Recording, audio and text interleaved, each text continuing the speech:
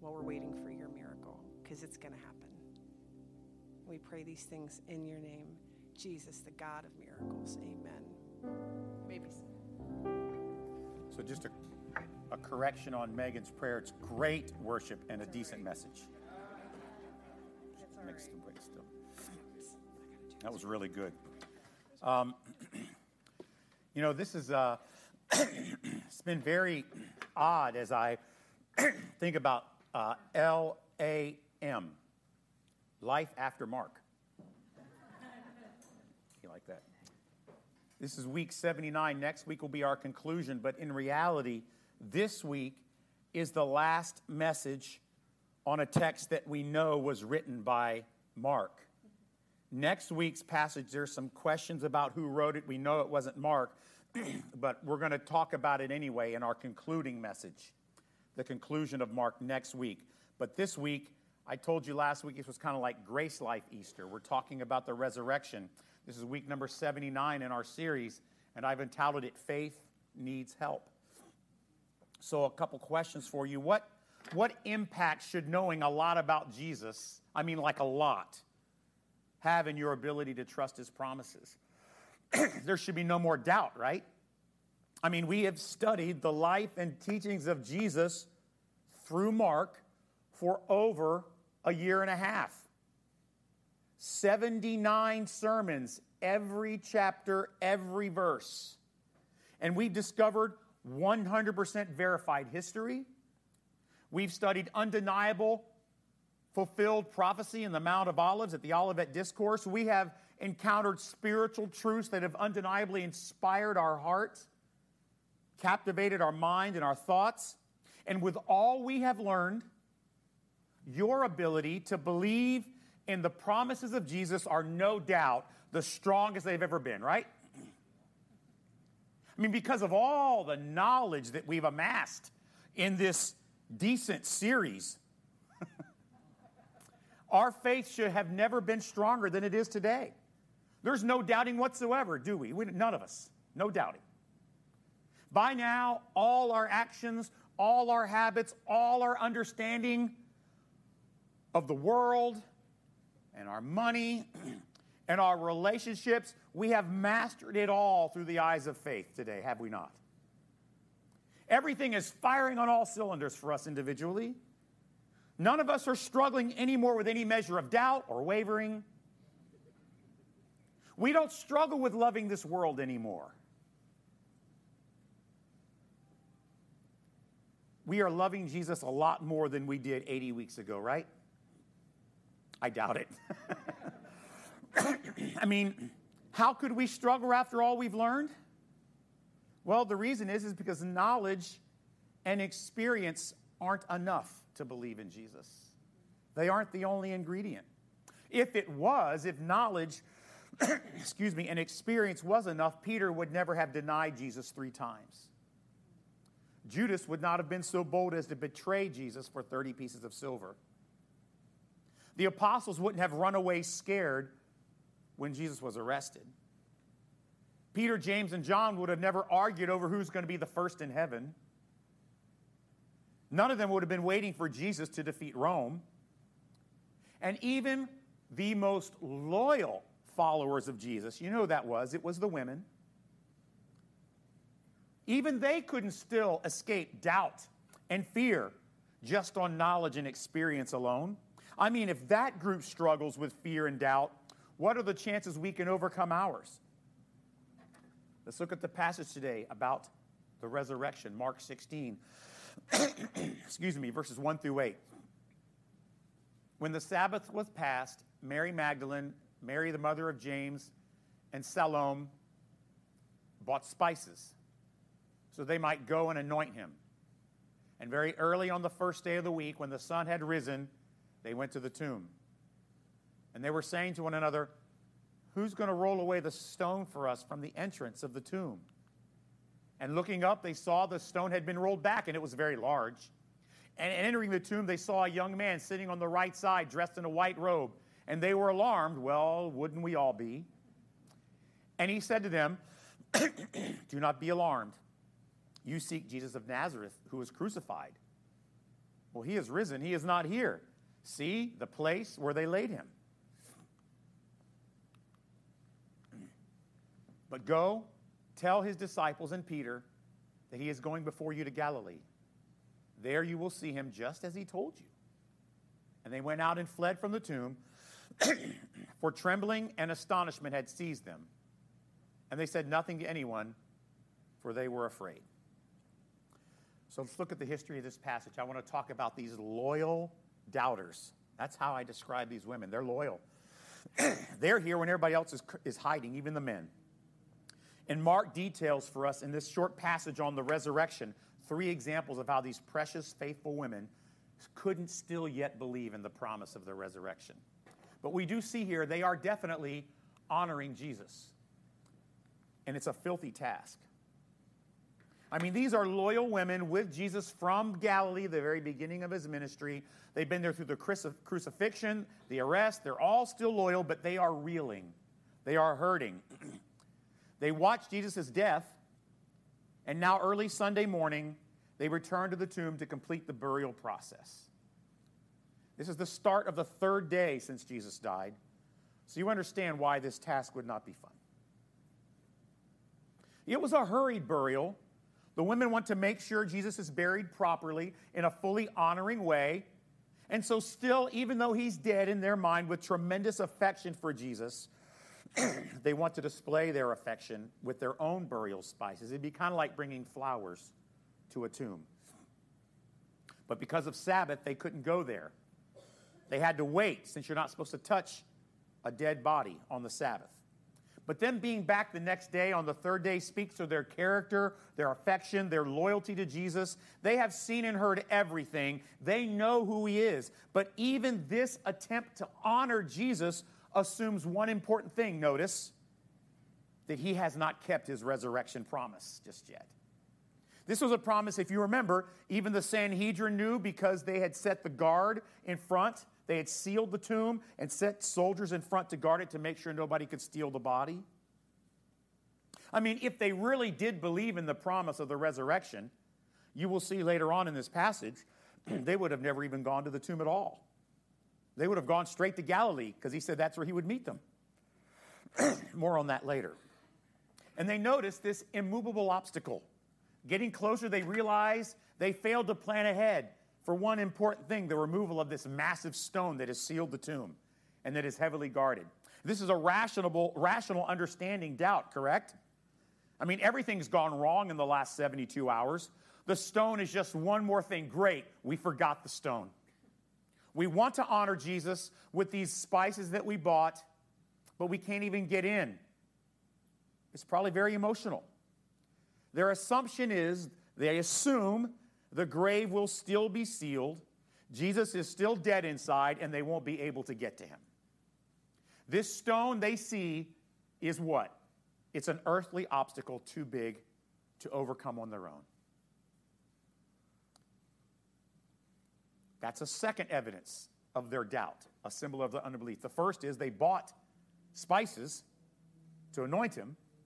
The second is they assume the stone is still there and they can't move it. And they come to a faithless conclusion when they get closer. They can tell the stone has been moved. And their first response is, wow, Jesus is resurrected, right? No, Matthew tells us their first response was they were afraid someone else had overpowered the guards, rolled back the huge stone, and stolen Jesus' body. That, in fact, is an irrational conclusion, actually. I mean, between the massive stone and the Roman guard, it would have taken a company of soldiers to overpower them and move this big rock. But ironically, it's easier to believe that happened than to believe in the resurrection. I mean, if anyone could trust the resurrection promise of Jesus on their own, it should have been these women, but they can't. There's 3 evidences of it in this story. Do you see that? They're preparing to see someone who's dead. They assume he's still in the tomb. And when he's not there, they assume someone has stolen his body. These are great women. Loyal, faithful, yet doubtful. I mean, right up to the last moment before God intervenes, The sorrow and realities of their world blocks their belief. It hinders their faith. But look what God does. Look at the spiritual part of this passage. I want to talk about comfort from the Father, comforting from a messenger. First of all, there is human frailty here, is there not? Mark allows us to experience the way it is written, this resurrection from the way these women would experience, through the prism of human frailty. These women show us even the most faithful need God's intervention to continually trust the promises of Jesus. See, what they believed was that they would find a dead, decomposing Jesus in a tomb they would be unable to enter. But God knows, as loyal as they are, as faithful as they are, with all they have been through, they're still going to be unable to believe without Him intervening and helping. God loves them enough, and this is the part I love. God loves them enough, He won't just leave it to them to somehow figure out the resurrection on their own. Because believing in the resurrection, even for these women, takes supernatural intervention, as it always does. And I got to tell you, there is one lucky angel in this story. So God, the loving Father, who stops at nothing to call and save His children, sends an angel with a message. You know, I love telling good news, don't you? Like, no, don't tell them. I want to tell them, right?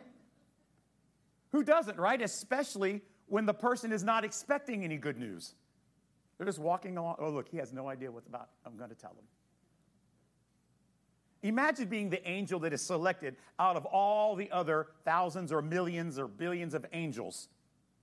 Wait, you're sending me to tell the women the good news? I get the tomb gig?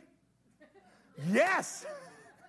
I wonder if all the other angels were jealous, you know, like, you get the tomb gig? I put in for the tomb gig. I got superiority. Because the angel apparently was a young man, a young angel. This lucky angel is there. He's waiting for these women to show up. He's just ready to share and remind them what Jesus always said He was going to do. And through this lucky angel, God provides the soothing reminder, the reassurance, and the comfort that their faith desperately needed at the tomb. God knew the ladies were grieving, that they were doubtful, they were fearful. He also knew they would be alarmed when they saw the angel. And here's what He says. Ladies, why did you even come to the tomb? Why are you here? Jesus is not here. He did exactly as He promised He would. He's risen. See, they laid Him here. He's not there. Here's what I would like you to do.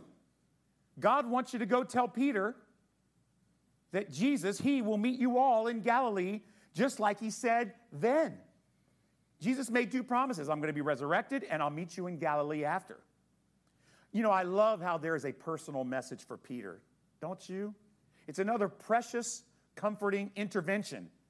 Who was the guy who denied Jesus 3 times before the rooster crowed twice? And on the 3rd time he denied, he looked across the courtyard and Jesus saw him face to face, and Peter went out and wept bitterly. Ladies, why are you here? He's going to be in Galilee. Do me a favor. Go tell Peter he's there. Even that is a precious intervention message from this angel, from Heavenly Father, to a hurting, reeling, guilty-feeling Peter. And why does the angel tell them all this? Because God knew they would all need to be reminded what Jesus promised and how it's all coming true. Now, I'm going to get a little bit wonky on you. It's the last kind of sermon on the text that Mark wrote, so I got some Greek words for you. Some of you are going to love this. Some of you are going to be asleep before I'm done with this, but try to stay awake. We've got coffee now in the back, so you can. There are 2 particularly important words describing their response to what God does through this lucky angel. There's astonishment and afraid. Astonishment and afraid. Contextually, the angels comforting, those reminders astonish them. But there's this thing called a participle, a descriptor that is set apart for a reason. Are you ready? The first Greek word we're looking at is ekthambeo, to be thoroughly amazed or astounded. Now, here's what's interesting about this word. It's a very common word in Greek, ancient Greek. But this particular word, the way it is used in this sentence, in this text, is a very, very rare form of this verb participle. It's in the intransitive mode. It occurs in this form once, not just in the scripture, but in all of ancient Greek writing that's not even biblical. This mode occurs one time by Mark. So let me explain to you what the intransitive mode is. First, the transitive. Let me give you an example of a transitive. You know what a participle is? It's a verb form used as a descriptor, as an adjective. The transitive participle would be like this. Let me just think of an example. I am astonished by Tom Brady's touchdown pass. I, and it's a subject, astonished, that's the participle, and the object that has astonished me is Tom Brady's touchdown pass. Because you guys know I love Tom Brady, always have, always will. Let me explain to you what an intransitive participle looks like. It is set apart specifically for grammatical emphasis. I saw Tom Brady's touchdown pass, period. I am astonished. You see the difference? You ever talk like that? Listen, I saw what he did there. I saw what took place. I got to tell you, I was astonished. And so the verb form, the participle, begins and ends with the subject of the sentence. There is no object. The subject is the subject and the object. That is the form of this word astonished and amazed used here. It's an intransitive participle with no object, which is the women. They are astonished. Now, in context, we know what astonished them. It was the fact that this angel was there reminding them of the promises. But Mark sets it apart because he wants you to know this needs to be cordoned off. This is separate. This is different. They are astonished. Don't be confused. They are astonished. They are amazed, understandably, right? And the scripture says they run from the tomb to tell Peter. And now it says they are afraid to say anything to anyone else. Here's the second word, phobio. You get the word phobia from that, right? It means fear, to be alarmed with fear and urgency. This is a transitive participle with a subject and an object. This is intentional. This is why sometimes getting into the Greek construction is important. There are little nuggets. You don't necessarily need it, but there are little nuggets, little clues, little things that are really cool. This is a transitive participle. I never thought I'd get excited about participles, but I am. This is a transitive participle with an object that describes the women who are the subject as afraid to tell anyone. What are they afraid of? Telling other people before Peter. It's an intentional, clear, undeniable grammatical divider. A contrast between astonished and afraid. These women, get this now, by design, by the text, the way it is written, Mark wants us to know these women are experiencing two separate, simultaneous emotions. Astonishment and fear. Even with this news that their Jesus has conquered the grave and has kept his promise, which, by the way, they are astonished by, they still have human fear. They are conflicted. On the one hand, they're very confident and very joyful. On the other hand, they're still afraid of persecution. They don't want to tell anyone about Jesus being resurrected until they get to Peter. Peter will know what to do. This isn't trivial, church. It's a beautiful example of how a loving father, get this, this is a loving father who has to constantly intervene to counteract human frailty. God wasn't going to let anything go to chance for these women when it came to their faith in the resurrection, not even an empty tomb. Isn't that just like us? Constant spiritual conflict. Amazed by God, yet still afraid. I've got to tell you something. Saving us is really hard work. It is exhausting. Because we are constantly in battle, in conflict between amazement and fear. Which brings me to the personal application of today's passage. Help with unbelief. So this was the Sunday sermon preview on social media this week. God doesn't just leave faith to us, hoping we can figure it out. He would never take that chance with his children. So before I get into that, I want to make a contrast for you between angry doubt versus righteous doubt. You know, there are some people in this world, they live in hostile doubt, fueling what can only be described as an irrational animus to Jesus and his teachings.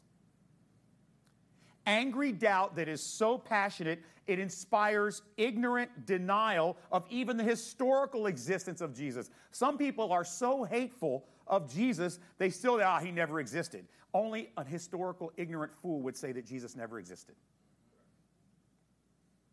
Despite the evidence, that's what they say. Their disbelief represents the possibility of spiritual accountability. And they want to dismiss anything that is connected to eternity, because if eternity is true in any way, they got a big problem. Look, we could do a whole sermon series on the science and archaeology and the philosophical truths that affirm our faith. No amount, the problem is with these angry doubters, no amount of historical proof or prophetic wonder like we saw in the Olivet Discourse. And if you really read that and understand what Jesus was predicting and how it came true 40 years later, denying the existence of Jesus is really kind of irrational. No amount of prophetic wonder can convince angry doubters, even though it's the only logical, rational conclusion. Example, I talked about this, right? Jesus predicts the fall of Jerusalem 37 years before it happens with stunning detail. He says, don't run to the city. That's where everybody else runs. You run away from the city because the city is going to be under siege. Normally in those days, everybody would run to the stronghold when they were under attack. Jesus says, don't go to the stronghold. It's going to fall. That cannot be denied. It's a historical fact. It happened just as Jesus said it would 37 years earlier. I point out this contrast to this type of doubt so that you understand it's different from the women who are struggling with doubt at the tomb. It's different. These loyal women believed Jesus was Messiah, but they still made plans as though he was dead. They had the burial supplies. They were worried about the stone. They assumed fraud instead of the miraculous. In that respect, the story of the resurrection isn't about or for angry doubters. The story of the resurrection and all of its proof is for righteous doubters, the women, and yes, us. But, just like the women, we are all living in fear and faith simultaneously. I love how Paul describes it. For I know that nothing good dwells in me, that is in my flesh, for I have the desire to do what is right, but not the ability to carry it out. Paul does a great job of explaining living with fear and faith. Can you relate to the struggle? Living life trapped between vacillation, between fear and faith? I mean, why can't we just be all in? Wouldn't that be great? Why is it a continued struggle, a continued tug of war between living for the kingdom of heaven and fear of missing out, FOMO of the kingdom of the world? Or perhaps fear of the pain the world could cause us? Why do the faithful still carry our own metaphorical burial supplies? Why are we still worried about a stone we can't move? Why are we still concerned about how the world will react when we tell others about Jesus? See, fear and doubt creep in no matter how many God moments we have. No matter how much Jesus knowledge we amass. Ask the women. They'll tell you, oh, trust us, we struggled with doubt. We live conflicting lives. with our priorities, with our actions, with our relationships, with the choices we make over Jesus, conflicting lives attesting to the reality that we aren't yet fully convinced that all that Jesus promised will actually happen. I mean, we believe in Jesus and the resurrection. We know he's Messiah, but we simultaneously live in fear and not just faith. Just like the women, we need God to tell us, don't be alarmed. He's risen. Wouldn't that be great if God came to you every day with an angel? Listen, it's going to be a rough day. It's going to be hard. And I know that I'm a really good-looking young angel. Yes, I'm lucky. All the other ones still up there. I got to come to see you today. Yes, don't be alarmed of what the world does today. He's risen. Don't worry about the job. Don't worry about the election. Don't worry about the economy. He's risen just as he said he would. Wouldn't that be great? The good news is, he does. Remember the story? It was in the sermon number 41. I called it Help with Our Unbelief. Mark chapter 9. There was a dad there. He wanted desperately for Jesus to heal his suffering son. If you haven't seen it yet, go back and watch it. And Jesus says, do you believe that I can heal your son? And immediately the father of the child cried out, I believe. Then he says, help my unbelief. Isn't that us? Jesus, I believe, but please help me with my unbelief. It gets me every day. See, what God does for these women, he does for us, constantly helping us with our unbelief. And yes, our faith is imperfect. Yes, we struggle. Yes, we doubt. Yes, we are prone to wander. It happens naturally. That's why he's never going to leave it to us to figure out on our own. He would never take that chance with his children. Because he knows what will happen. They're not going to make it without me. See, God goes out of his way to make sure we learn how to love him like a father in heaven who is constantly giving good gifts. You know what one of those precious gifts is? The Gospel of Mark. You know what the theme of Mark is? Jesus is Messiah and God, and you can trust him. Even here at the very end, that's what the angel's telling the women. He is Messiah. He is God. He promised you he would resurrect. He promised he'd meet you in Galilee. You can trust him. Question for you. What burial supplies are you still holding on to? Maybe you worship your 401k. Maybe it's your job. Maybe it's a dysfunctional relationship. Things you're afraid to let go of because you're not sure that you can trust all the promises of Jesus. What stone are you afraid you won't be able to move? See, I want you to have confidence that Heavenly Dad will sustain your faith. I want you to have confidence that he will continue to provide you with all the help you need with unbelief. He is a loving and patient Father, consistently, repeatedly reminding us that the promises of Jesus can be trusted. Once apparently is not enough with us. And if you are his child, this is what he means when he says he will never leave you or forget about you. As a matter of fact, Paul uses the phrase saving us about 33 times. He is continually saving you, assuring you. And he continually and will continually provide little and big clues. He will use tools. He will use circumstances. He will use insights. He will use experiences to sustain and renew your faith every morning.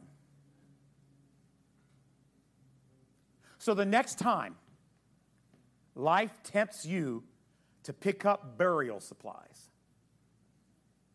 the next time life forces you to worry about a big stone that you're not going to be able to move, the next time if you wonder if Jesus is really real and he did get resurrected, here's what I want you to remember. Don't be alarmed. He has risen. He's not there. And he's going before you to heaven. There you will get to see him, just as he told you. Dear Jesus, we are living in constant battle between fear and faith. Ironically, we don't have to pray that you keep reminding us because you do anyway, because you would never leave it to us, because we would just be prone to wander, prone to forget, prone to doubt. But yet through your glorious word, through your people, through circumstances, you continue to remind us he's not there, he's risen, you'll see him in heaven just as he promised. Lord, we're sorry that we need to keep being reminded. But we praise you and thank you that you're a God who is willing to do just that. And I think of this story of the women, perhaps the most faithful, loyal people in all of Scripture. Even they struggled with fear and doubt. And just as you intervened on their behalf, you're intervening on ours right now, right here, today. Thank you for the Gospel of Mark. Thank you for the undeniable proof that Jesus is Messiah.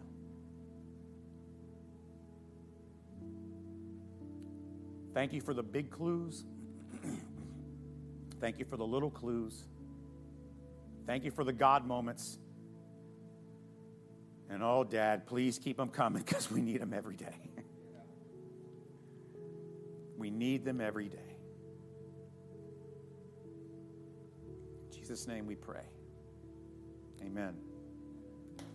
Next week, our last time together in the Gospel of Mark. If you're watching from home, I know there was a lot on the stream today. We encourage you, come back next week, be with us. It's going to be a precious time, one of the more important worship services in Grace Life's history, I feel like. This passage, this gospel has been very transformative for me personally. As a theologian, as a pastor, as a teacher, and I know that it has been helpful for you. And if you've missed some, I think they're worth going back, not because I preach them, but because they're centered on the Gospel of Mark. I encourage you to do that. We love you. Have a great week. If you need anything, let us know. We've got your back.